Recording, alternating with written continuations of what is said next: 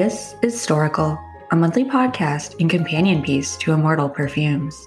In this series, we'll do a deep dive into the life and times of history and literature's most intriguing subjects, then discuss the best pieces of pop culture where you can get your historical fiction fix. I'm your host, JT Seams, the Potions Master at Immortal Perfumes. Join me on a journey through time and the ghosts of words past. This month's entry is about the tragic, macabre life of Edgar Allan Poe. Dear sisters, it's finally October, the Power Month, and the month where it's socially acceptable to finally bust out all the Halloween decor. I feel like October is the month where I've got to really bring it for you. If you missed Storical's Halloween Spectacular last year, there were 4 episodes dedicated to Harry Houdini, followed by a special on Erzsébet Bathory, the Blood Countess. So if you're needing extra scaries, I've got them linked in the show notes. But this year, we're moving into primetime and talking about Edgar Allan Poe. I was first introduced to Mr. Poe when I was 8 years old, and I read The Telltale Heart. I was resident goth child and moved on to The Raven and The Cask of Amontillado, and would proudly tell my teachers all about these tales of terror and madness. I wonder what they thought of my parents. Despite counting Mr. Poe as my forever literary hero, it turns out that I never really knew anything about his life other than he was an alcoholic who lived in abject poverty. It turns out there was quite a lot that I didn't know, some of it really uncomfortable. Like, for example, did you know that Edgar Allan Poe used to smile? I did not know this. But the popular image we have of Poe mainly comes from negative depictions of him after his death by people who considered him an enemy. And just you wait, we'll talk all about that. If you're listening in real time, today is October 7th, the anniversary of Poe's death in 1849.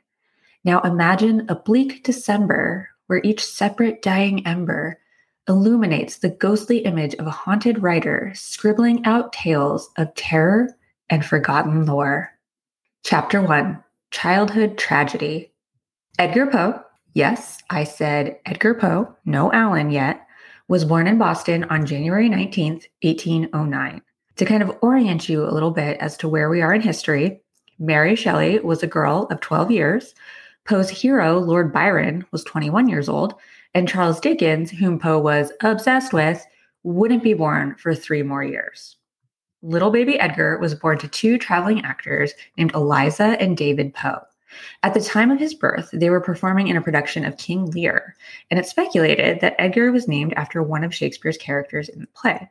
We often think of Edgar as this solitary figure, but he actually had an older brother and a younger sister. A year after Edgar's birth, David Poe abandoned the family, and a year after that, in 1811, Eliza Poe died of consumption. And you'll want to remember that detail because it will come up again. After Eliza died, Edgar and his 2 siblings were separated. His older brother Henry was sent to live in Baltimore with their grandparents on the Poe side. And just a side note here, Edgar's grandfather, David Poe Sr., was an Irishman who immigrated to the colonies in 1750. He fought in the American Revolution and fronted the money for uniforms, to which the Marquis de Lafayette gave him the honorary title of general. Just a nice little rabbit hole for you there. So older brother Henry, sent to live with grandparents, little Edgar and baby Rosalie were each sent to foster families in Richmond, Virginia. Edgar was sent to the Allan family, and from then on, he was known as Edgar Allan Poe. Fun little origin story there. Let's talk about the Allan family. John Allan and his wife Frances were well-to-do merchants in Richmond, Virginia. Here is a very strange list of all they traded in: cloth, wheat, tombstones, tobacco, and slaves. Gotta have tombstones with your slaves and tobacco, I guess. Frances loved Edgar. She spoiled him rotten, and he excelled in school and was also considered very athletic and handsome. John Allan, however, was pretty emotionally abusive. He was hot and cold with Edgar and kept promising him that he would formally adopt him if he just did everything that John said. John Allan was originally from Scotland, and in 1815, the family, with Edgar in tow, moved to London, where they would remain for 6 years before heading back to Richmond. Here, I need to interject and just say that I personally love the idea of baby Edgar Allan Poe with a British accent. Throughout their childhoods, Poe and his older brother Henry kept in touch via letters, and at one point, Henry visited his younger brother. Henry, for his part, had a keen interest in writing and loved Lord Byron's poetry. As you can imagine, this had a huge impact on young Poe. Rosalie was kind of out of the picture. There's not a lot of historical information about her, but it is speculated that she might have had some sort of learning disability, and she spent her life as a governess.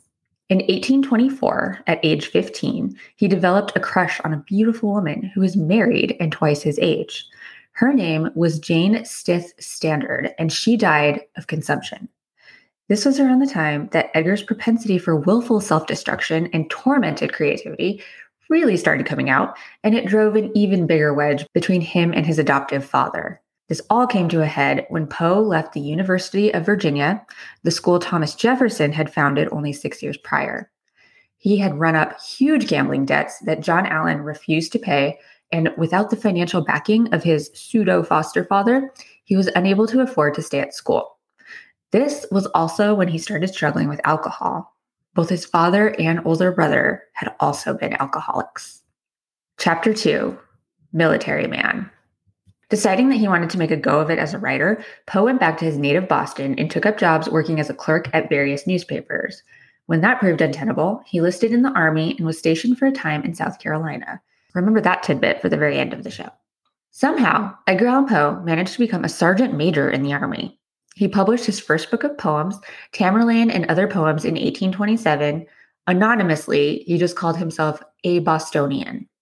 There were only 50 copies printed, and just 12 are known to still exist. He was very mad that the poems received virtually no attention at the time. With his ambitions to be a writer, he decided that he wanted to end his 5-year Army commission early. He had enlisted at the age of 18 under the name Edgar A. Perry because at the time you needed parental consent if you were under 21. He thought if he just revealed this, they'd let him out. But his commander, very weirdly, told him that he had to reconcile with John Allen first if he really wanted to be discharged. I guess Army commanders at the time were a bit like fairy godmothers. Anyway, John Allen, petty man that he was, refused to help Poe. He was so petty, in fact, that he didn't tell Poe that his foster mother, Frances, was dying of, you guessed it, consumption. Edgar happened to visit the day after her burial and was absolutely distraught. That is mother number 2 who has died from consumption. John Allen now agreed to get him out of the Army, but wanted him to attend West Point. Seeing no alternative, Poe agreed. While at West Point, he would write these poems making fun of the officers and professors, and his classmates just found this hilarious. So Poe devised a scheme where each classmate would give him 75 cents to invest in a book of poems that he would publish. He ended up raising $170, which is not too shabby for the time. The classmates were disappointed that it was a serious book of poetry and not a joke book, however. To get out of being at West Point, he had the brilliant idea of getting himself court-martialed by not attending classes or doing any work and pleading not guilty to these charges. He had quite the dark sense of humor. So that pretty much put the nail on the coffin to any reconciliation with John Allen. Allen died a few years later and left Poe out of his will. Chapter 3, Tortured Artist. One character trait about Poe that I think is really important to his psychology is that he really thought of himself as this patrician Southern gentleman. He also wanted to be the first American writer to make a living solely on writing. And spoiler alert, he did. He just didn't get paid very much. He moved to Baltimore to stay with his older brother Henry, who was living with his grandmother, his Aunt Maria Clem, and just a note, Maria is spelled Maria, as well as his preteen cousin Virginia Clem. Henry had been a sailor and had a hard drinking habit. The brothers were sharing a bed when Henry Poe died of consumption. Yes, consumption again in August of 1831. So if you're keeping count, that is now 2 mothers, 1 crush, and 1 brother who have all died from consumption by the time Poe was 22 years old. For all his problems, Poe was extremely ambitious and ready to hit the pavement to become a full-time writer. He secured a position at a highly regarded periodical called the Southern Literary Messenger back in Richmond, but within a few weeks, he was let go for literally drinking on the job. Poe went back to Baltimore and got permission to marry his 13-year-old cousin Virginia. He was 26. With Virginia and his Aunt Maria in tow, he promised that he would keep it together, and he got his job at the Messenger back. Let's get into his marriage to Virginia. In 1800s America, yes, people did marry their cousins, but the fact that she was 13 was unusual even for that time period. And he did get a lot of side eye for this. We do not know what the deal was with this marriage. If he actually loved her as a wife, then yeah, that's super creepy and not okay. A lot of scholarship suggests, however, that his marriage to Virginia was more like that between a brother and a sister, and the reason he married her was to keep their small family together, as well as to protect her and her mother. They were poor relations to an otherwise well-off family that was pretty done paying their way. Another theory is that he married her to have his Aunt Maria around because he needed her as a mother figure. It's a choose your own adventure on what you believe in this regard, but there you have it. Once he was back at the Messenger, he did enjoy some stability there for 2 years and allegedly increased the readership from 700 to 3,500. This was probably most due to his work as a literary critic because, surprise, Edgar Allan Poe was also one of America's first critics, and he's also the one that kind of started that trend of being an absolute monster who rips people to shreds in his criticism. His favorite target was Henry Wadsworth Longfellow, and he had this to say. We conclude our notes on the waif with the observation that, although full of beauties, it is infected with a moral taint. Or is there a mere freak of our own fancy? We shall be pleased if it be so, but there does appear in this exquisite little volume a very careful avoidance of all American poets who may be supposedly especially to interfere with the claims of Mr. Longfellow. These men, Mr. Longfellow can continuously imitate, is that the word? Plagiarism. Yeah. Longfellow and his admirers were outraged. But that was Poe's jam. He wasn't content enough with just publishing his stories, poems, and criticism in Richmond, however. He knew he had to take New York by storm. In 1837, he quit his job at the Messenger and moved the family to New York. The expedition wasn't fruitful. He was still able to secure newspaper and magazine writing jobs, but money was always tight. They moved on to Philadelphia, and his fame steadily grew with the publication of his book, Tales of the Grotesque and Arabesque. But again, he was ambitious and wasn't about to give up his New York dreams. They moved back to New York in 1844, and The Raven was published to near universal acclaim in January of 1845. The poem, probably his most well-known work, was a mega hit and appeared in newspapers across the country. He was the darling of the literary scene overnight. However, still no financial rewards. He was, however, able to negotiate higher wages for himself moving forward. But at this time, his wife Virginia began to show the first signs of consumption. In 1845, he met a poet named Francis Osgood. He had been taking part in his favorite pastime, which was talking shit about Longfellow, and said American poets sucked, but that Francis was pretty all right. She and Poe soon began exchanging letters as well as saucy poems, but scholars think their relationship was mostly platonic. There was another lady, though, who had a crush on Edgar and sent letters to Virginia, basically making up things about his relationship to Osgood. It's believed that the scandal of this, which drove them from New York City to Fordham, which is now the Bronx, exacerbated Virginia's fragile health. Virginia died at their cottage in 1847 at what is now Fordham University. She was only 24 years old and the fifth person in his life to die from consumption. Edgar's grief was so great that he couldn't write for months, and people worried about his health and thought he'd kill himself. For the next 2 years, he was basically drunk all the time and bounced around from writing assignments and lectures with his Aunt Maria. He asked at least 2 women to marry him during this time, including his childhood sweetheart, Sarah Elmira Royster. In 1849, Poe departed Richmond on a planned trip to Philadelphia and New York. For reasons unknown, he made a stop in Baltimore where he disappeared for several days before he was found disoriented and raving and wearing someone else's clothes outside of a bar that was being used as a polling place for an election. That was a mouthful. He died in the hospital, and to this day, no one knows what happened to him in the days leading up to his death or the cause of his death. Edgar Allan Poe was just 40 years old. Somehow, a man named Rufus Griswold, a writer that Poe had once savagely critiqued, became the executor of Poe's estate. On the day Poe was buried, he published an anonymous obituary that was basically a hit piece and wrote the first biography on Poe that made up a lot of horrible rumors about the writer and is the person that gave us a very reductive look at him as this madman drunkard. He did abuse alcohol, but he also had kind of a lot of horrible things happen to him. Griswold also swindled Maria Clemm into selling off the rights to his works, leaving her with nothing. But fairy godmother Charles Dickens provided a large sum of money for Maria upon his return to America in 1868.